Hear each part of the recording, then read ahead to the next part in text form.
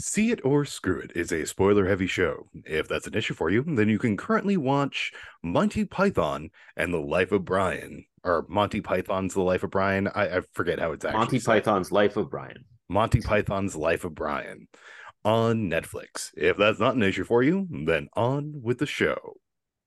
Welcome to Theater Script. My name is Porrick, pronouns he, him, and I'm joined by. I am Emily Schick, and my pronouns are she and her. I'm Dan Murphy. My pronouns are he and him. And I'm TJ Davis, pronouns he, him. All right, everybody, we're talking about Monty Python's Life of Brian, 1979. I watched this movie so much as a kid, a little bit less than their other previous film, Monty Python and the Holy Grail, which we had on a VHS tape, and Holy Grail was definitely the one I watched the most. Hard I've seen him. Yep. Still now, having not even watched it recently in maybe a decade, we're talking, the most I've seen any film, like without a shadow of a doubt.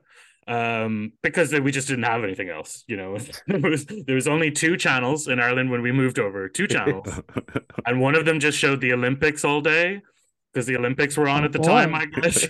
And I didn't really care about that. And the other one just had the news and things of that nature. Oh, geez, what happened when the news was about the Olympics? Oh God. Yeah. Oh no.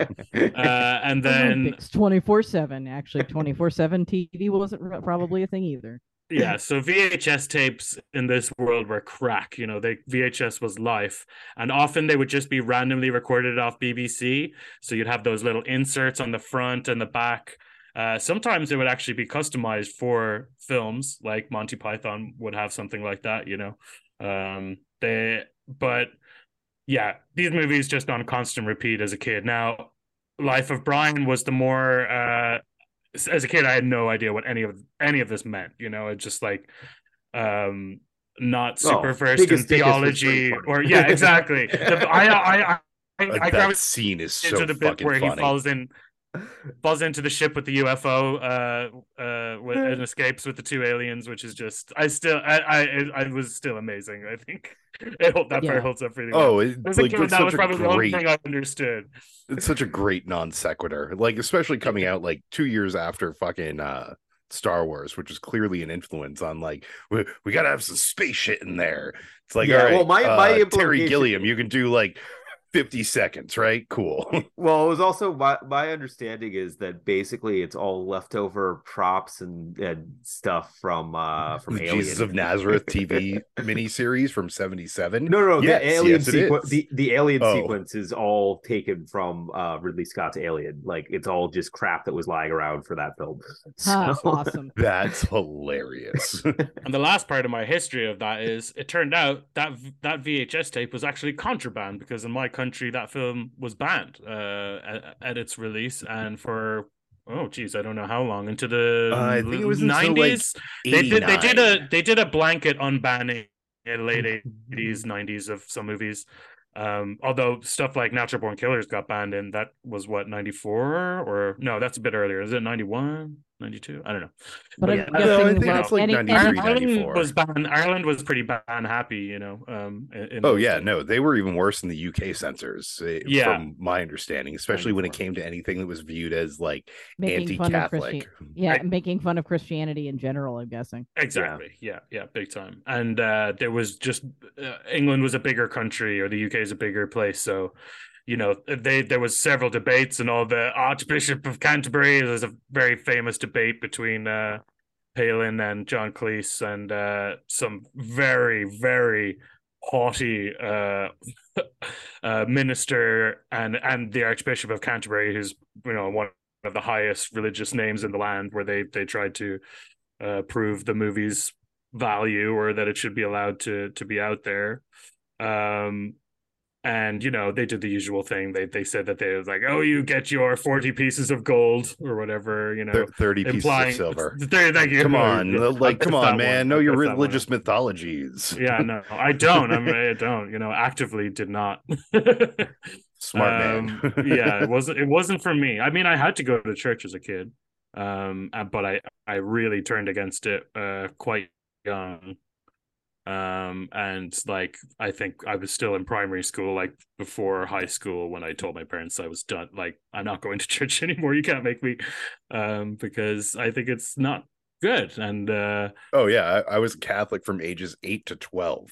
It took them Yeah. 4 years. Well, Well, you got confirmed at the other same time things I that got I'm not going to confirmed. talk So about. yeah. But I did do a quick confirmation at like 16 or 18 for my grandmother, Mhm.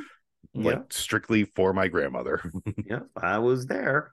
You were there, getting confirmed, Yep. like a chump, Ha, having to go to suckers. Sunday school. Yeah, suckers. you gotta Oh yeah, cleanse those sins. isn't Yeah, that the well, thing Jesus though? died for our sins, so that's why we have to, then cleanse our sins. But then we're not responsible for any of our actions throughout the week, as long as we are sure to cleanse our sins. It all makes sense, Or if at you least don't think about that's it. how Christians, well, quote unquote Christians. I don't want to lump everybody into that, but like working in restaurants for a long time, Sundays are a shit ass day because quote unquote Christians are terrible people. Well, my take on religion has honestly mellowed more, just because, when you're young and you're extra rebellious against the things that you're just like, this is not right. But like as you get older, you're just like, as long as the people aren't trying to, now I just only care if you're not trying to indoctrinate people into Yep. doing stuff, then I'm like, if it brings you peace, like fuck it, as long as you're not hurting anyone. Yeah, great. as long as they're not hurting anybody else. But it's I so mean, as often, long it is as- just but, like, so when people often use it as an used that way. excuse. As long as you're not hurt hurting other people. anybody else is a big part of it. Yeah, and it's so like rare. having just watched the fucking 4-part documentary on Prime about the Duggars, it's like, oh, okay, I'm not at all surprised that a lot of this is indoctrination. Cool. Yeah. The abuses committed by the Catholic Church in Ireland over the last, few hundred years are so heinous that the fact that haven't just been completely eradicated and removed from society in the last, which they have been started, they have a lot less power than they did. Hey even buddy, 20 years ago. I'll let you know. Like, But, yes, yeah. they definitely have less power than they had 20 years ago. But it's not just the Catholic Church in Ireland. It's the Catholic Church in this I'm country. just speaking it's from the Catholic Church in it's Canada. everywhere. It's everywhere. Like- No, it's global. No, don't get me wrong. That's not what I meant at all. Just from just the amount for such a small place. I grew up in the atmosphere of hearing all of those stories of abuse my whole life on TV, and on the news and stuff. Like, it was just like endless, and then you just, another year would pass and it's like, oh, here we found a new horrible thing, fucking septic tank full. Well, I mean, I think that's of one of the things that's always babies, been, it's always been interesting about, like, I think that when they've talked about making Life of Brian, that they've said that like looking at Jesus's teachings, there's really not that much that's funny there. There's like, most of them are decent things to say, and like he seems like an all-around decent guy, and then you get to his followers and it's like, yeah, there's material here. Lunatic. Yeah. All right. Here's just real quick before we move on to the actual movie, because that kind of took a turn. Did you know? Do you know that the Catholic Church is not the richest church in the world? Oh, I mean, it's Scientology? the Church of Scientology, Nope, right? it's not. Any other guesses? Anyone? Evangelicals.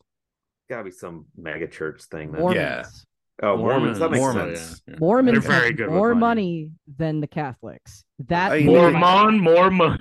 More Yep. money. More It So money. if makes you want, sense, if you want an accountant, look I for a mean, Mormon. that magic underwear is a big business, apparently. I mean, have you seen any of their cathedrals? I think I work for Mormons. I kind of. That's all I'm going to say on it. I might need to edit that out. Technically, I work for a company. It's Parody in Minecraft. Mormon related. Yeah, just really. Did the Mormons it's develop fine. Minecraft? Is that where all their money comes from? Yeah, I work on Minecraft. No, Roblox. I've been developing a Mormon version of Roblox. It's basically the same thing as Roblox, but everything is twice as expensive. So let's get to the plot of the life of Brian. Brian Cullen is born in a stable next door to the one in which Jesus is born, which initially confuses the three wise men who come to praise the future king of the Jews. Brian later grows up into an ideal. Can we actually take a quick pause here? Because there is something immediately in this movie that I want to address. And that is John Cleese in fucking blackface for no reason. Oh boy, yeah. For no reason at all. Because no fucking reason. Yeah, they don't need, like, the other two wise men are not in blackface, so I don't understand why they have to have him in blackface. Also, the wise men, like, I think one of them talks a lot, and the other two just are there, which is kind basically of a you know, what standard Python on thing of just have a group of people and only the leader talks. And then you have the others react around him talking. Yeah, so I mean, like, you know, there's also just no real need to do that. Like, it's not even a thought at this era, right? It's just like, well, I mean, we're experiencing all these movies from the lens of current time. Yeah, so I'm just putting it in the context of what is going on, like, on English TV right now. Let's not forget. Yeah, I mean, especially Black and White Minstrel Show on UK TV ended in 1990 on ITV. Jesus Christ! 1990. Yeah, no, the UK has has been slower to realize how problematic blackface is. Well, I mean, they also had a prince who thought it would be funny to dress up as a Nazi. So yeah. Turf Island had issues learning that, like, you know, discriminating against people is bad. Turf Island, well put.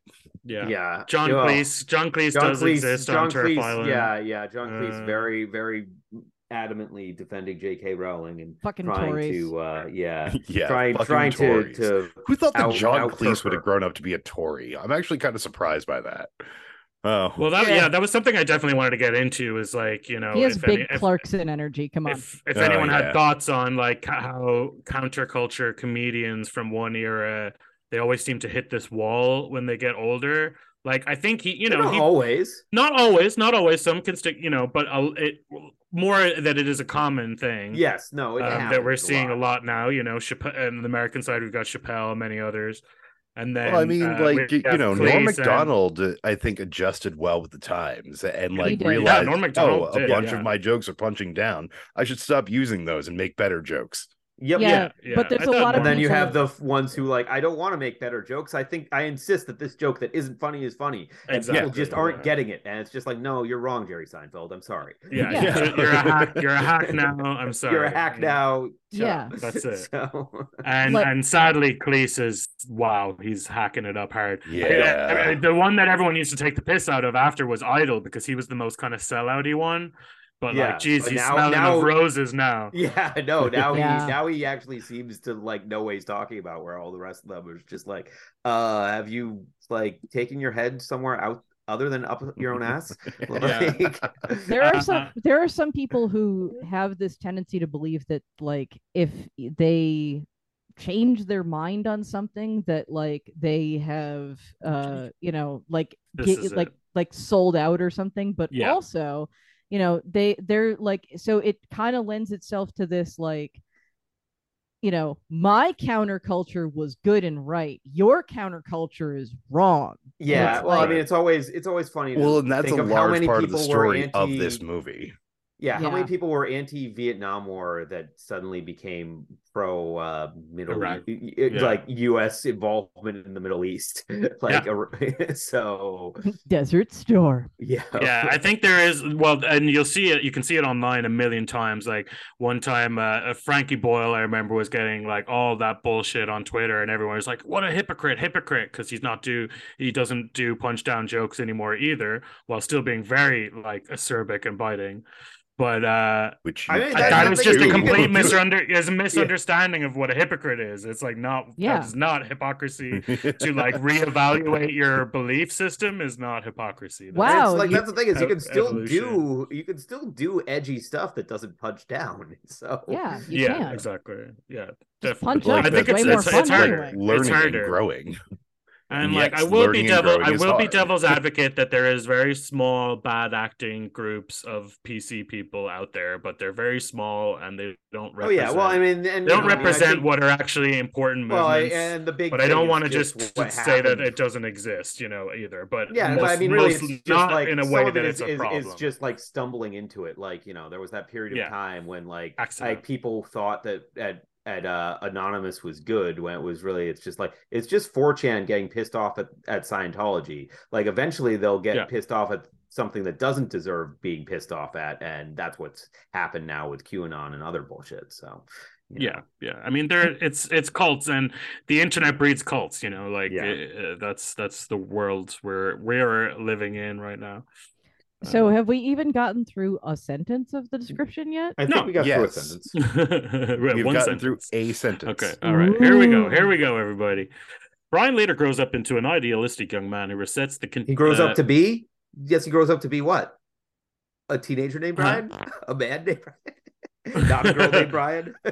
An idealistic young man who resents the continuing Roman occupation of Judea. While listening to Jesus' Sermon on the Mount, blessed are the cheesemakers, Brian becomes infatuated with an attractive young rebel named Judith. His desire for her and hatred of the Romans, further exaggerated by his mother revealing that Brian himself is half Roman, inspire him to join the People's Front of Judea, PFJ, one of many fractious and bickering independence movements that spend more time fighting each other than they do the Romans. Which is awesome commentary. Like, I love it, The People's Front of Judea and the Judea's People Front. The battle that they have later on in the hallway where they just can't get over fighting themselves is just, it's so expertly done. I love it. We should be fighting our common enemy. What's the last one? The People's Front of Judea? No, the one that shows up at the end with the suicide warriors. No, that's the one that shows up at the end is the people. The one that they fight in the hallway is it's not the People's Front. There's no way. It's remember. Like Judean People's Front is one. People's Front of Judea is one. It's a different Judean thing. Front people. It's probably all will become clear. To prove himself, Brian is tasked by the PFJ to paint slogans on Roman Governor Pilates' palace. That's tough. But is interrupted. Pilots. Yeah, it was like Pilates. Wrong. No, he is a historical figure. I know them. I know Punctius Pilate. But excuse me. But looking at that, I would be like Pilates. You're not. You're not bad. You're not. If I don't see it without the Pontius before it, I'm just it's nothing. The officer, however, is more concerned with Brian's appalling grammar, and after correcting the slogan to Romani iti domum, orders him to write it 100 times. Next morning, like fun fact in here. John Cleese actually was a Latin professor, so that was just sort of him like re-imbibing those years of his life by like, no, you do it this way, and like it's a good scene. It's a solid scene. It is a solid scene. I love this scene. It's a good one. Not one of the best in the movie, but absolutely great. But it's the reason it's not my favorite is only just because I always space aliens. Well, I always realize this is like because I've seen every Monty Python thing ever done now, and it's all like how many headmaster sketches does John Cleese do over the entirety of them? A lot. But like it's because he's so when I'm watching it now in 2023 with all of that, because he was a teacher and it's perfect. Well, I mean that's perfect for it and it's great. But I always it's another. He's good in this. It's sketch. So weird that like they play so many different characters, and I think it's trying to show that they have a really broad range. It really just kind of reinforces that they have a narrow acting. Yeah. They do.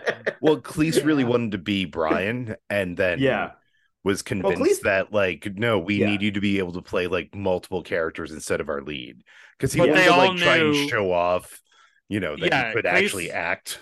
Cleese wanted to break out in that way, but all of them believed that Chapman was the best actor of them. For this role. So that's why they gave it. Because he's only the straight man and he has to do the haha, being the only not straight man in the group. But it was also how they convinced him to dry out too. So he's for some reason Graham Chapman was always my favorite. I just think he has the most lovely, kind, warm personality and eyes. Like he really brings the heart of this and Holy Grail, like oh, absolutely. And it's just always sad what his personal life was like, but whatever. Yeah, no, it's awful. It's really tragic, his life story and battle with alcoholism. But I just thought he was just, and it wasn't even alcoholism that killed him. It was a random jaw tumor that was found really late, and it spread all throughout, and he was dead. Yeah, absolutely brutal. But a wonderful actor, and as well, one of those people.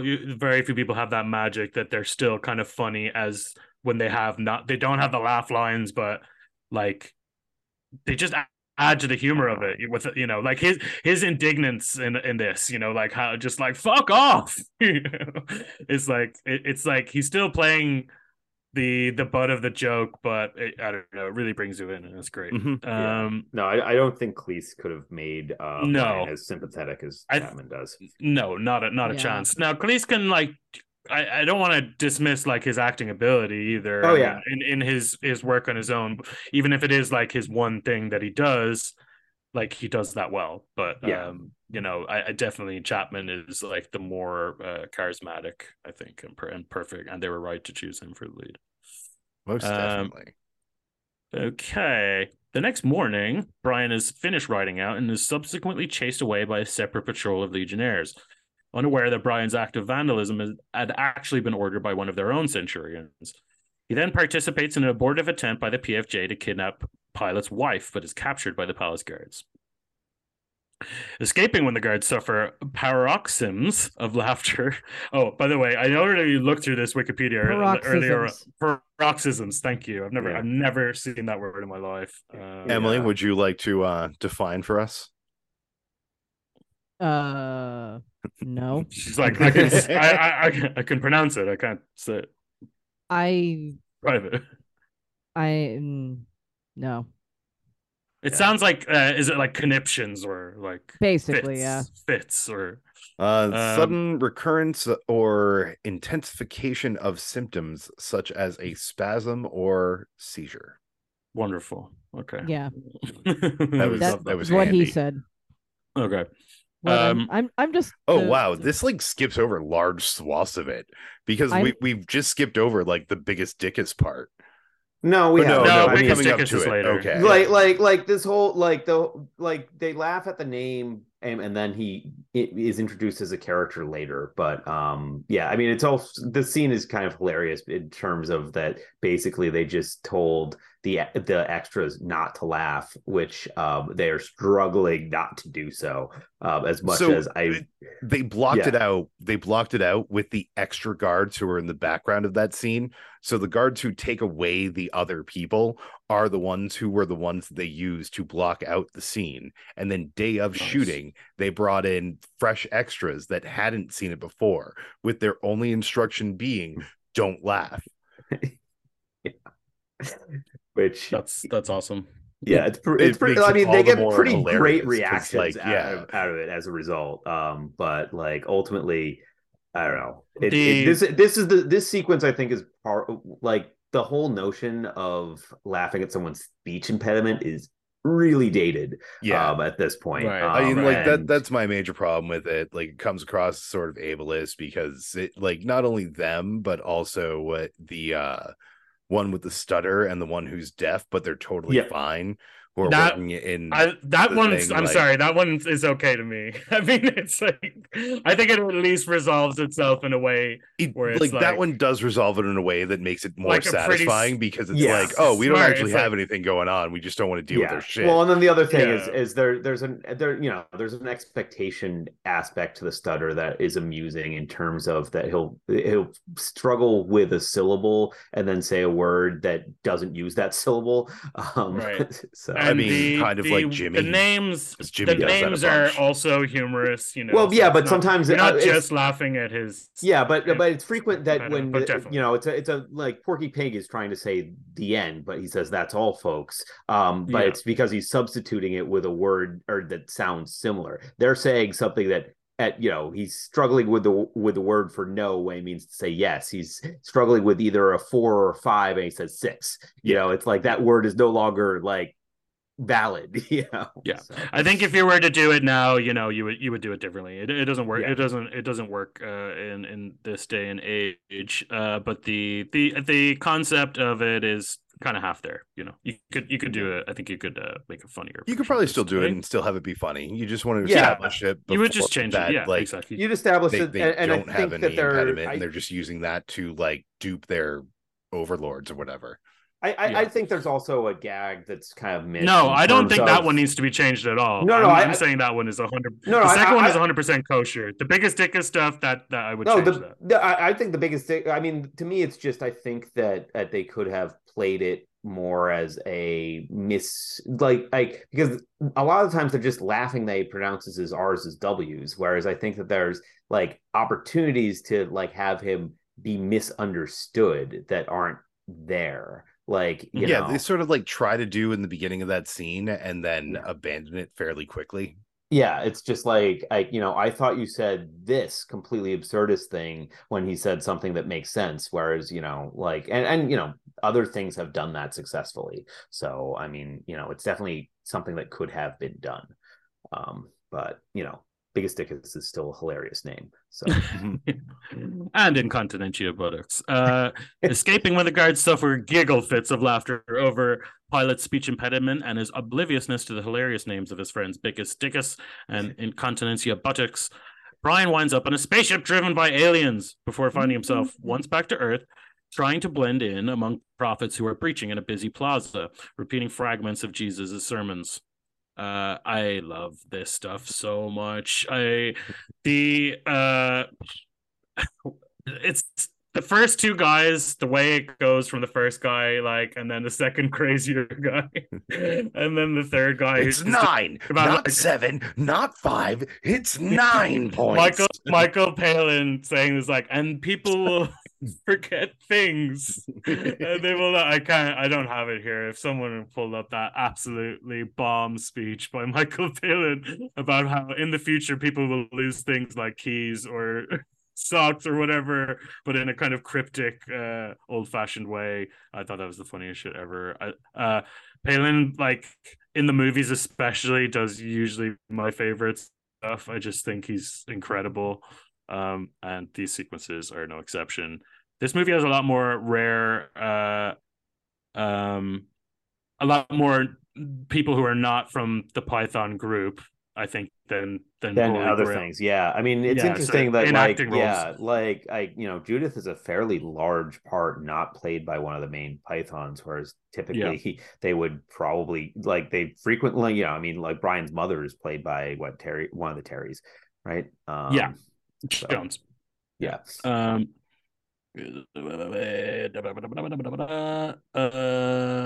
He stops his sermon mid-sentence when some Roman soldiers depart, leaving his small but intrigued audience demanding to know more. Brian grows frantic when people start following him to the mountains, and there they declare him to be the Messiah. After spending the night in bed with Judith, Brian, still naked, discovers an enormous crowd assembled outside his mother's house. Her attempts at dispersing the crowd are rebuffed, so she consents to Brian addressing them. He urges them to think for themselves, but they parrot his words as doctrine. Now, this is probably my favorite part of the movie. I've got two not so fun facts for the scene. Oh, no. Not so fun fact one. They didn't actually tell any of the extras that he would be appearing naked. So there were a number of shrieks, especially from Muslim women in the crowd seeing a dick. Number two, who the fuck was the director on this? Terry Jones. Gilliam Jones. Yeah, Jones is the credited director, yeah. He was saying, you don't look like you're Jewish in that shot, because Graham Chapman has his foreskin. Mm-hmm. So they used a rubber band to tie it back. Nice. Yeah, not so fun facts with TJ Davis. That's actually a kind of hilarious one, though. It is. Yeah. Because I Oh, mean, it's funny. that they were like, yeah, you need to look Jewish for this, so we're gonna use a rubber band. That's fucking hilarious. I It don't was know. the 70s, man. Yeah. People say, I don't know what if what can be sacrificed for art, but is this scene good enough to have scandalized a few Muslim women seeing a penis? What do you think?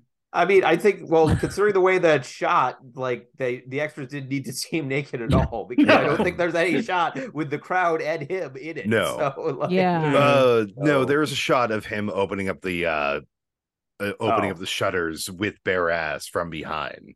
So then, but you don't actually see the people, so you didn't really need to have the people there for that shot. Yep. Yeah.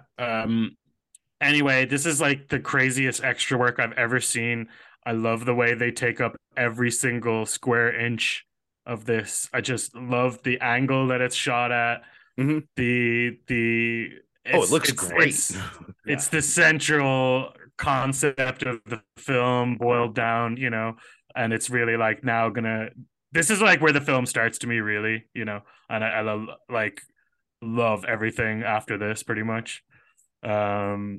And what do you guys think? It's so funny. I don't know. He's all these lines I've heard a million times, so it's not like they're gonna make me bust out laughing, but every time I hear them, they're still great. He's not the Messiah, he's a very naughty boy.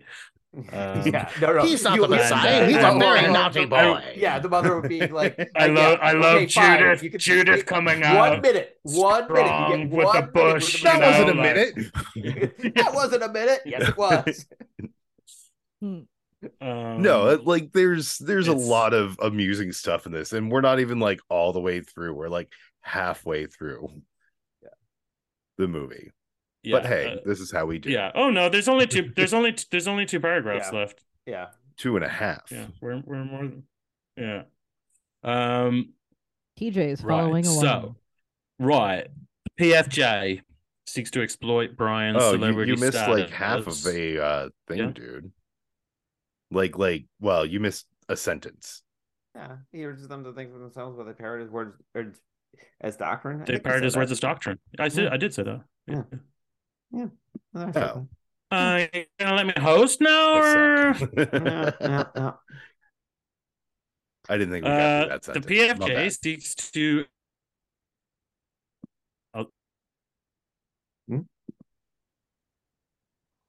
Uh-oh. No. Uh-oh. Did we lose a porg? Yeah. Hey, sweetie, we can't hear you. Yeah, okay. Now we're back. Now we can. Now you're back. All right. Sweet. Yeah, just start at the beginning of that paragraph again. Okay. At a point, the PFJ seeks to exploit Brian's celebrity status by having him minister to a thronging crowd of followers demanding miracle cures. Brian sneaks out the back, only to be captured by the Romans and sentenced to crucifixion. In celebration of Passover, a crowd is assembled outside the palace of Pilate, who offers to pardon a prisoner of their choice. The crowd shouts out names containing the letter R, mocking Pilates' rotocystic speech impediment. Eventually, Wadney? Judith appears in the crowd. Wadwick? Oh, Wadney. Yeah, Wadwick. And then Biggest Dickus has a lisp, so he says every S with a. Yep. Well, as UK adjacent, we grew up with Jonathan Ross, Jonathan Ross, massive like talk show host over there, and he was the W's for R. Still to this day has that going on. So we were very used to. I was always super used to that particular speech impediment, but like that must have been really tough for him, and I'm always impressed that he managed to get over that. That must be difficult, especially in like a presenting job or something. Eventually, Judith appears in the crowd and calls for the release of Brian, which the crowd echoes, and Pilate agrees to release Brian. His order is eventually relayed to the guards, but in a scene that parodies the climax of the film Spartacus, various crucified people all claim to be Brian so they can be freed, and the wrong man is released. I'm Brian, Okay, and so is my wife. Yeah.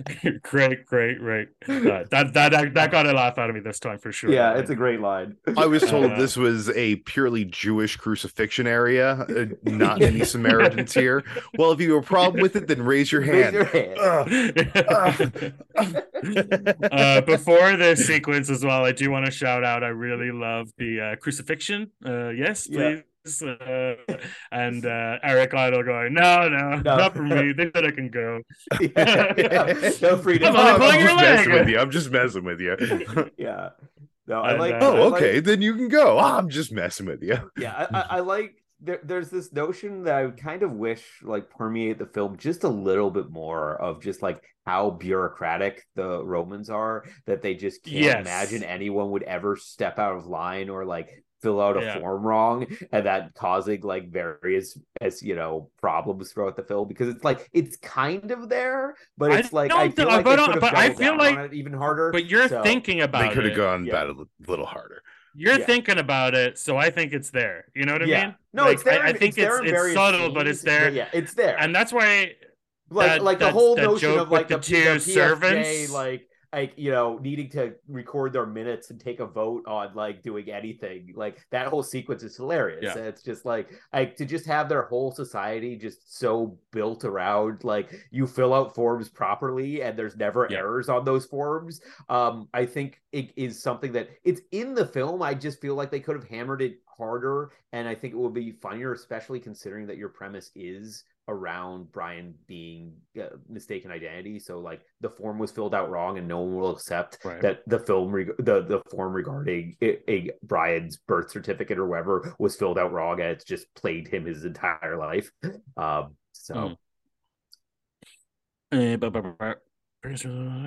Other opportunities for reprieve for Brian are denied as the PFJ and then Judith praise his martyrdom. That's hilarious as well. Just people keep coming up to him and just we could help you, but we won't. We will celebrate your loss. Be a martyr for the cause. For he's a jolly good fellow. That bit is so good. It's like the retirement party. Very, very funny. Like a really depressing retirement party. Great stuff. Hope is renewed when a crack Suicide Squad. Sorry. I also forgot to mention his mother was there expressing regret for having freed him. Hope is renewed when a crack Suicide. For having raised him. Sorry. Hope is renewed when a crack Suicide Squad from the Judean People's Front. Get that right. Charges and prompts the Roman soldiers to flee. However, the squad commits mass suicide as a form of political protest. Condemned to a slow and painful death, Brian finds his spirits lifted by his fellow sufferers who cheerfully sing, "Always look on the bright side." I don't think Brian's spirits are lifted. I think the rest of their spirits are lifted. They are. But he smiles. Crazy he's doing. It doesn't make sense, but he's like smiling and singing along at the end. So he does. But like Brian is. The character is a very good dude, really, right? I mean, he's like literally trying to do the right thing the whole movie. Most of the time. Yeah. I mean, I feel like there's the bit where he falls on the guy and breaks his silence and the guy gets carried off and he almost helps him, but then realizes, hey, Judith wants to have sex with me and decides to do that instead. So he's not good in a pious Jesus-y kind of way. He's like he's our understanding of like a reasonably decent person. Like he's also no good at like evading people either, because like the Centurions follow him back to the hideout and everyone follows him back home. Like I also really love that bad at doing that. I just love the gag of them searching the house multiple times. Yeah. And the guy being like, crucifixion's not so bad. No. The PFJ it's worse having, getting stabbed. Worst fucking hiding places, and they're never found. The punchline is the best spaces. As well. You didn't give us enough time to hide. Like there's a lot of funny in this movie, but like similar for me at least to like a lot of Monty Python TV series or Flying Circus, I guess. It is like there are bits that I really love and then there's stuff I have to get through. Yeah, no, I mean, I feel like individual scenes are great. I don't think that their transitions between scenes are as solid. And that's just Some of like them there's work. kind of like some some of them weird. work well. There's some weird. I mean, one of the things is I compare it to like Holy Grail, and Holy Grail gets away with it a lot because most of the time, at least, you have them galloping around pretending to ride horses in between scenes. But there's just like it's just like extras in period costume walking around to like transition between scenes, so there's no gag there, and that's kind of disappointing. But it actually, I'm glad though that they didn't go the history of the world anthology route, because even too. though it does feel, it feels sketchy, but like I think it ties together well enough. I just feel like I just wish that they had put better than a lot of comedies, honestly. Yeah, I just wish that if they put in some sort of historical anachronism kind of bleeding these scenes together, I think it would be funnier. If like there's like hints, like I mean, and you don't want to after the initial alien invasion, if that was in scene transitions going forward of like people like of like just parts of the spaceship in the background or things like that, like because I think the historical anachronisms in Holy Grail are so funny, and I just wish there were more of them in this. I really wanted a scene in this of or like your connective tissue in this essentially being like Jesus is not the praised one. He's just a fucking carpenter who got crucified, and on his crucifixion, like on his cross, his last thought is, man, because like he was a good carpenter, just man, this cross is shittily made. Well, that was a gag that they had. That was a gag they had an idea for that I wish they had worked into this. That well, I mean, it's also I feel like there's an opportunity for doing that with the guy who like helps out carry the crucifix and then gets roped into getting crucified. I love that. Yeah, that's a great one. Like I feel like that's something that at really you could have played up just like no you're carrying it wrong, you carry it like this, and then he's but this is a like breezy 94 minutes. This is a I still feel like you could have trimmed another like 4 or 5 minutes from this and gotten something a little tighter, but it's just pacing has changed. And I think that the pacing of this like was 90 minutes, especially at this time, was like that's like the minimum you can have for it to actually be a movie. Anything else is like a TV episode. Yeah, but there's I think that they did step up enough, like, which was the big thing between this and Grail was, I think visually. Oh, the production design on this filmmaking wise, they stepped up enough that I like when it's idling, pardon the pun. I like when it's just, having slow setups for stuff, and no, there are scenes later that I do. The scenes build. It's just the transition between scenes is somewhat awkward, especially. Well, I mean, and then it's also just some of the there are periods of time in which Brian's being chased by shit, and it's just like you need to have some funny shit going on while he's running from people. Like, and there's only one good one. Well, there was supposed to be one. I think the first one where he's like running from shit. Keith Moon was supposed to be one of the people in that scene. And after his death, they just like cut out whatever that scene would have been and just had him run away. Yeah. And then there's the other one that just goes on too damn long with the bartering. I love the bartering. I don't like that. Sketch. The haggling sketch. That was like the only bomb. That was the only bombing sketch for me. This whole. Oh, I like when he's haggling over it goes on too long for me, which is my problem with it. Like I don't dislike it, but like it just. That's the gag, 30 but to like 60 seconds shorter. I just didn't find that gag works for me.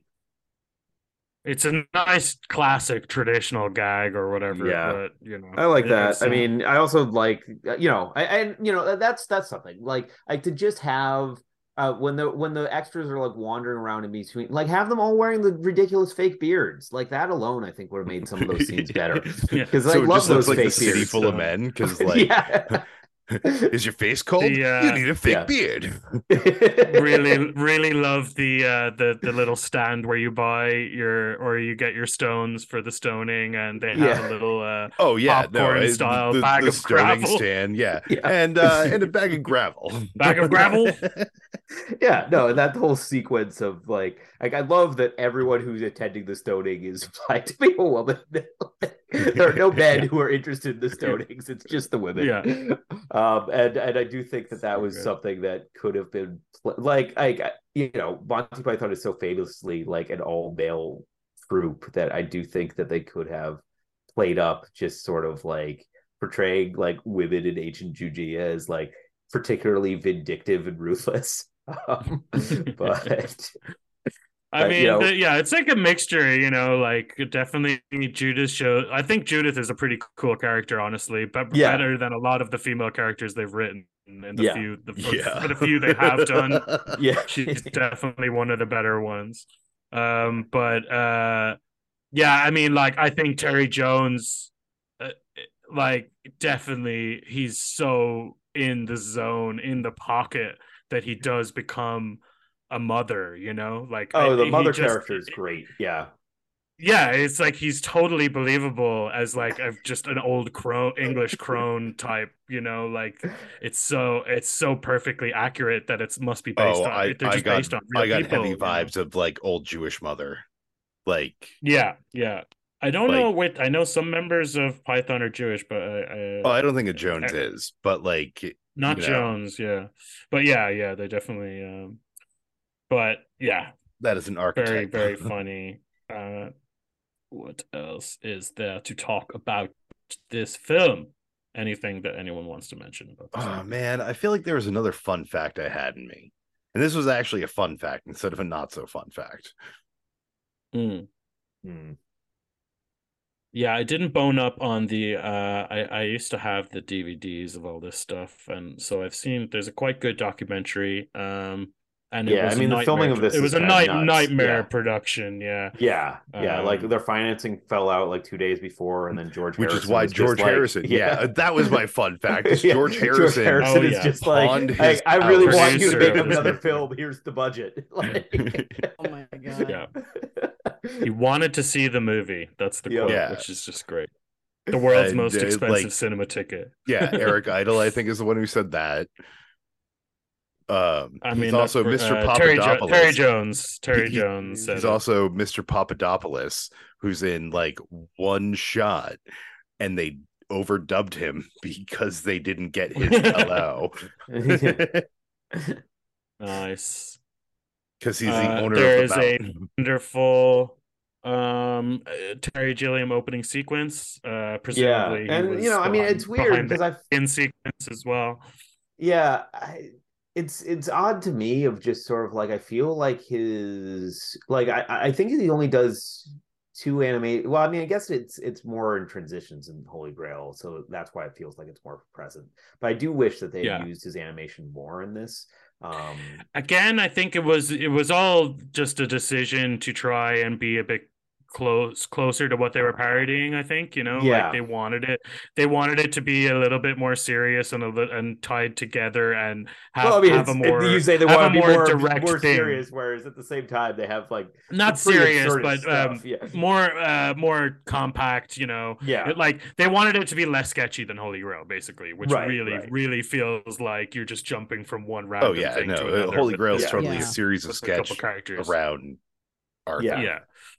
Because I think and sometimes that's a dumb idea, but in this case I think it's good. Like it's good to see there's a couple boring moments in the movie for sure, but like I think that the fact that it's all about the same stuff and you have a bunch of recurring characters that you actually remember who they are, because I mean really it's just sort of like I realize that each like Monty Python troupe member plays a knight consistently in Holy Grail, but it's just like I'm pretty like hard pressed to like remember what their name is outside of their introductory scene. And it's just like, when they show up again later in the film, it's like, they're still the same character, but it's like you don't need to actually remember who that character is. Like this, I think it's like especially the PFJ are pretty consistent in terms of remembering who their character are and paying them off. I think, the casual aside to referring to Eric Idle's characters as Loretta in later scenes. That was my other fun fact. So there's a reason why that character's name is Loretta. Loretta was the name of Eric Idle's friend, Marty Feldman's wife. So Nice. that's why that character is named Loretta. Yeah, Marty Feldman. Yeah. Classic walk this way. Igor. Like a fucking Young Frankenstein is something we need to do at some point. I love that Yeah. movie. That's probably much better than History of the World Part 1. Oh, I'm sure it is. It is. I have seen is. it, and I can confirm it is. Actually, I mean, I've seen a good few Mel Brooks movies, and that is the only old one that's as bad as the later ones to me. That History of the World, or at least it just didn't work for me at all. But, Yeah. like obviously his late stuff, Dracula, Dead and Loving It. It was very, very, very, very, very bad. Maybe one of the worst things I've ever seen. So it does get worse than History of the World, but like some of his stuff is good. The Producers is great. The original Producers is great. I heard good things about the stage production. I know the film adaptation was shit though. So plus we have to do Blazing the Mel Brooks film version is good. The Zero Mostel, yeah, Gene Wilder the original one, the Gene Wilder one is great. The one that they did later as an adaptation of the Will Ferrell stage production is awful. Oh yeah, no, hell no, yeah, hell no, I won't go. Sarah, what else do we have to say about The Old Life of Brian and Monty Python? I mean, just generally speaking, part of it I think is just kind of it being dated, but I think that the pacing is not great. Like there are consistent characters, but like the narrative of the film is very uneven. Like it kind of starts and stops various times, and part of that is just because of the humor of it is just like this is a high paced scene. Of course, we're going to interrupt it with the sequence that slows it down for comedy's sake. But slow down, build, set up. So I mean, like part of that is the tension, but I mean, I think that it takes a good hour to get going, and then it's over. And I just kind of feel like they could have structured it in a way that was a little bit more even.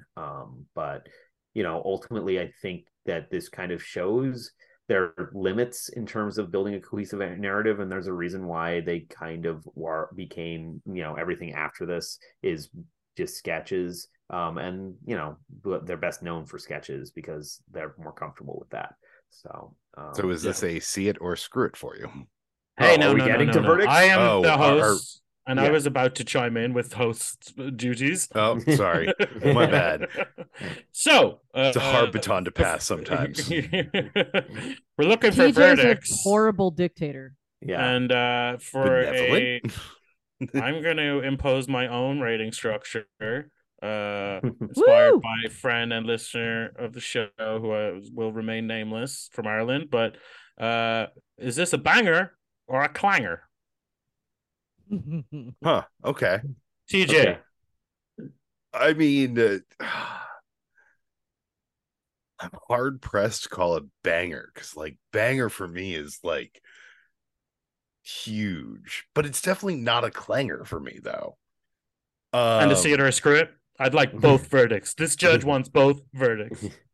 Well, I mean, I think don't they just mean the same thing? I don't know. I didn't think are you just Irishing up one of them? If I'm making banger and clanger equivalent to see it or screw it, then yes, this is a banger.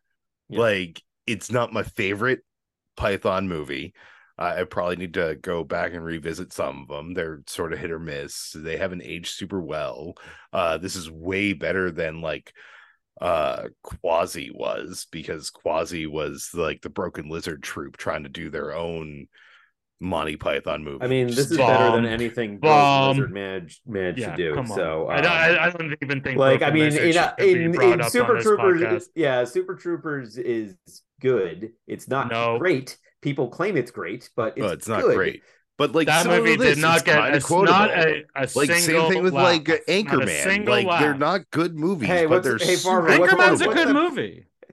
Anchorman's a good movie. What's the name of that place that has all the shit on the walls? Shenanigans. He said it. Come on, that's a laugh. Like again, like they're not great movies, but like their quotability definitely brings them up, and like that's what for me personally will make this more of a banger than a clanger, because like there is stupid bullshit if I'm talking to people who've seen it that we can pull out with each other and we just know like yeah.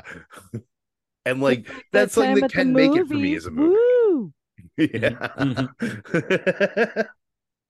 You said And that so- voice I hear. I think we've got yeah, we've got to see it, a banger, see it. And let's hear from Emily. Oh God. Oh God. I didn't do my homework. Anyway, what See it or am screw I? it, banger or clanger. It is both a see it and a banger. Again, not my favorite Monty Python movie either. I mean, Holy Grail, I can still quote with terrifying accuracy. I blame my parents. I love you guys. Anyway, do your parents actually listen to this? I hope so. At least your mom. Mine definitely won't. Dude, I'm like 100% sure my mom doesn't. Yeah. I was like, oh yeah, do you know Pork's been on the podcast? She's like, yeah, great, sure. She doesn't. Yeah, she gave up after like listening to a couple episodes of Niebuhr. So, oops. Anyway, as far as this movie goes, like, yeah, there are some parts that don't hold up great. Cough, cough, blackface, cough, cough. Among other things, but overall, it holds up surprisingly well for a comedy movie from this time period. And in fact, considerably better than some of the other shit we've talked about. Yeah. Cough, cough, Revenge of the Nerds. Cough, cough. Yeah, well, I mean, the trick to not having sexism but even in your movie is not having women in your movie. But like History of the World Part 1 There is one woman in this movie. Is way, way worse than this. Like, I mean, yeah. It's like they, and honestly, like, it's their treatment of a trans woman was like downright progressive for this time period. Like, which is super weird given it fucking is John really Cleese. weird. Yeah, I know. Well, these guys broke up because they're very different people too. You know, like they fought a lot about everything. You know, so I really don't think they share the same political views. I know Terry Gilliam at least as well is. I don't think he's a turfer, but I know he's definitely a. You can't say anything today. That kind of is guy. Is he a Tory too? Yeah. No chance. But that's what I mean. I think some of these people, like Dan hit the nail on the head with it was you, Emily, actually, just that they think that they have to stay with the same philosophy and ideals for their whole life, or else they've sold out their beliefs. But it's like, no, it's actually best to kind of change based on you can learn and grow and be better. And grow. I'm so happy that I'm not 28-year-old me anymore. Yeah. As a scientist, I find it laughable that people are like like that, because it's like, no, like the whole point is, if you are presented with better evidence to the contrary of whatever you believed before, you change your fucking mind. That's why science flip-flops back and forth. People are like, well, what is it? Is fat good for you or bad for you? Well, man, we're still fucking figuring that out, okay? Exacerbates the the sun issue revolves is that around the earth and the earth is flat. Come on. It has to be that way. the problem, though, is that all of these are celebrities who've made huge amounts of money for the stuff that they've said and done in the past.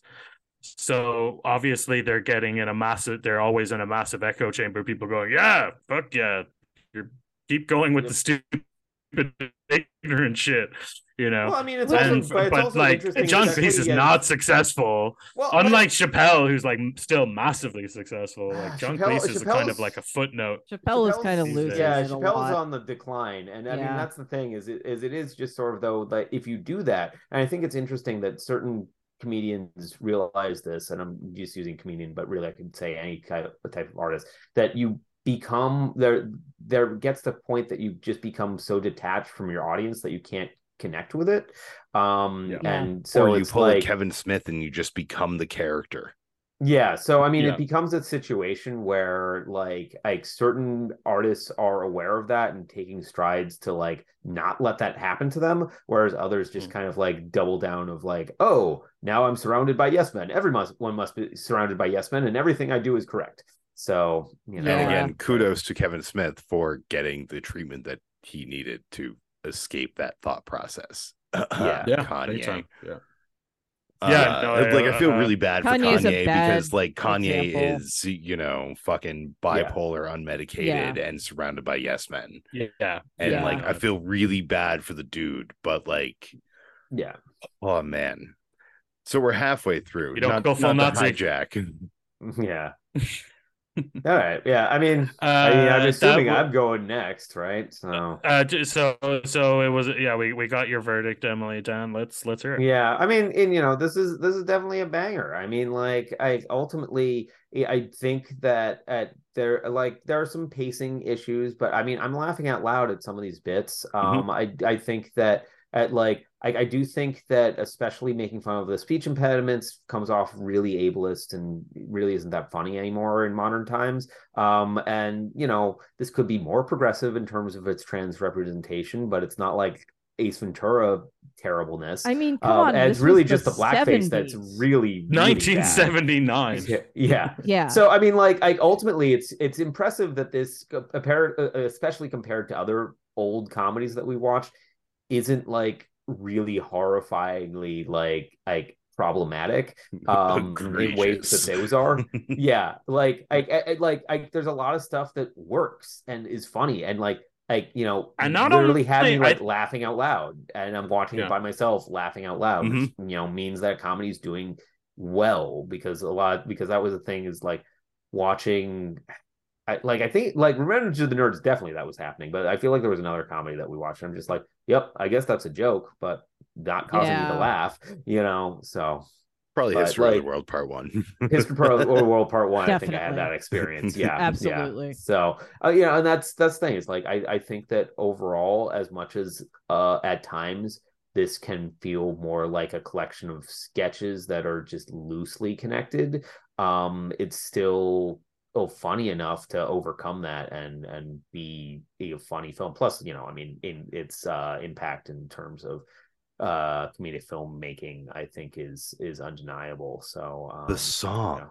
The ending is so good. Always look on the bright. Yeah, I mean that's the other thing is I love how British the pull out all is. the time. Yeah, the British bleakness at the end of this and just pull that 180 with that ridiculous song. Like that's just not something that an American film will ever attempt, an American comedy will ever attempt, and that's just part of the charm of the Pythons. So it's a great there's a great bleakness to everything that you wouldn't usually get from American comedies. So for me, it's a banger. I love this movie still. Kel Sapri. What I think, beyond the what we were saying just about how it works as a comedy, I think the actual social commentary is really effective in parts. The cult stuff.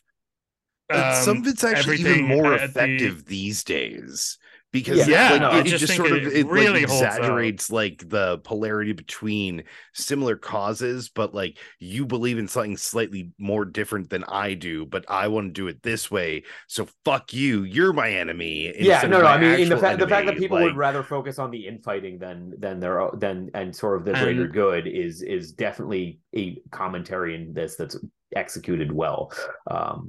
Which is just humanity. It's timeless humanity stuff. And I had another one of that. What was I gonna say? No, I can't remember. But I mean, and then also just talking how they talk about religious zealotry is pretty great. So it stuck with me, and I think it definitely it promotes a healthy skepticism, and I love as well when everyone, the blessed are the cheesemakers, everyone is just misunderstanding it based on not being close to it, and it's like that can be used as a metaphor for now. It's like, what is the distance from the message? The distance from the message is different now. It's like it's the internet, or it's all these different obfuscations. Oh, it's 2,000 years. I mean, to present the reality, but it's like it's just as relevant. I love that. No, it's a great open. Movie. Definitely sets the tone for the rest of the film pretty well. But I will say, Holy Grail just a little bit funnier. It's just, it's just I guess, and that's why I've always been okay with looser, sketchy movies. Like I don't mind it at all, especially if you keep it to a short length. It's like this one is the bigger project, and it is great in all those ways, and it sticks with you. But like, if you want to like just laugh your fucking ass off forever and ever and ever, it's kind of Holy Grail, right? I mean, it's just like it's more Holy Grail. So. Like personally, my ordering would be like Holy Grail, Meaning of Life, Life of Brian. I don't know. I would put Brian over Meaning of Life, but I actually like. It's been a long time since I've seen Meaning of Life. My attitude has always been that Holy Grail. Diminishing returns from Holy Grail onwards, but they just get progressively worse. But like M. Night Shyamalan movies. Yeah. Disagree. Old rules. I'm the host of this show. Old rules. You guys suck. Well, I guess we know what Porrick's next personal pick is. I mean, I really. No. Didn't you already do? No, we have not done Old. I really like Old. Yeah. Why didn't I actually really like? I like Old. What's the alien invasion one? I thought that one wasn't bad. Signs. Yeah, Signs. I know you like Signs. I like Signs. Everyone shits on it, but I like Signs. I like Signs. And honestly, as long as you ignore the twist, The Village is pretty good. But The Village falls apart when the twist is introduced. But otherwise, like you introduce a twist earlier and it still works as a movie. Actually, it's probably works better. The guy visually, it's great, but he's a hero, man. And the fact that he gets the shit made that he makes is insane to me. The fact and he's a fighter. He was done. Lady in the Water. He was done, and he's still kicking. Amazing. So Avatar: The Last Airbender wasn't a career killer. How the fuck? Like that is literally dragging yourself, kicking and screaming. They should have burned him into Hollywood. Oh, they should have crucified him. Yeah, but on a shitty crucifix, so he just fell down. No. Parody in Minecraft definitely. Old is good. Old is good. The Last Airbender. Old is so dumb, but I enjoy it. It's bad. Knock at the Cabin. It's okay. Not good. People can make. Oh, Knock at the Cabin was terrible, but I still enjoyed it. Like I hate that I enjoy his movies. Wow, we are really off topic because we're like arguing about the enjoyment. Like, can we all agree at least? Fuck The Happening. I hadn't seen it. I've never seen it. Also, it's hilarious. I gave up on his movies after Signs. You are trying to kill me in my sleep. What? I mean, you made the right decision. I still like Signs, but oh my god, Knock at the Cabin was fucking terrible. I honestly I've seen like 3 of his movies, and the only one I Old is an 8 out of 10. I haven't seen all the rest of his shit. Old's twist I really like, but I felt like watching it I'd find it terrible. So the twist is great. Yeah. It's really well explained. I don't know, maybe you and I can just watch that together, and I love it. Shit on it without these two there. Old rules, you guys suck, but I love you. All right, Em, come and hang out with me sometime. You and me will watch Old so that they're not shitting on it. And no, I want to shit on it. Oh, well, then we'll shit on it together, but we can shit on without them. So come watch Old with me. Well, before Old becomes an upcoming episode, we should sign off. Yeah. I will. No, that's definitely not going to be future episode. I'm just defending him. TJ, he's not like my favorite. I just like him more than a lot of other people making. There'll be a subcategory called Shyamaland. Yeah. No, have fun with that. That actually sounds kind of. The Sixth Sense is overrated, but pretty good. I like. Oh, it was a great twist at the time, but we're not going to get through this now. Hey! Primary host, can you rein in these people? He doesn't want to. Everybody, stop talking. Okay, you've been listening to See It or Screw It, and now people are going to do some plugs for other things that they do. Why don't you go and do those right now? I don't have any. TJ and I have another podcast that I swear to God is coming back like this week. Totally is. Or has already come back because probably maybe something. Anyway, look into yesterday maybe. It's called New England Beer Reviews. We talk about beer and other shit when we feel like it, apparently. So that's a thing. My stepfather died. I haven't had energy. That wasn't the problem before, though. No, it wasn't. But that was the problem this last week. So, Dan. Yeah. On that note, I have. You can check out my webcomic at withfetus.com. Maybe it'll update at some point in the future. Yay. We're on Patreon. We're on Facebook. We're on anywhere else. Are we on Twitter, Letterboxd. Although I haven't been Don't checking go in on the Twitter Letterboxd. though, because Yeah, as how long much as longer? that still exists. I'm on. Yeah, as long as that still exists. Yeah, because oh man, I'm gonna give they're my investigating. big reveal of my I guess I can reveal that I am also on a movie rating site. I know this is going to be shocking to you, but I review films, and they can be found on Critiker under the name Mirelurk, like in Fallout. So check those Spelled out. the same way as a Mirelurk. yes, On what service? Critiker. MIRE. Critiker, which is actually about to get a big update. They're going to try and finally compete with Letterboxd. They have been around over 20 years. I'm a sponsor. I think they're pretty cool. Wow. But you know, it's gonna be a big fight, I guess. Letterboxd seems to have all the traction right now. A lot of critics and movie people I follow seem to use that one. But we have a nice little community on Critiker too. All right. So Anybody, do you know how to program apps? I've got an app idea that's better than both of these. Want to make an app? Merging. Would you like to make my app?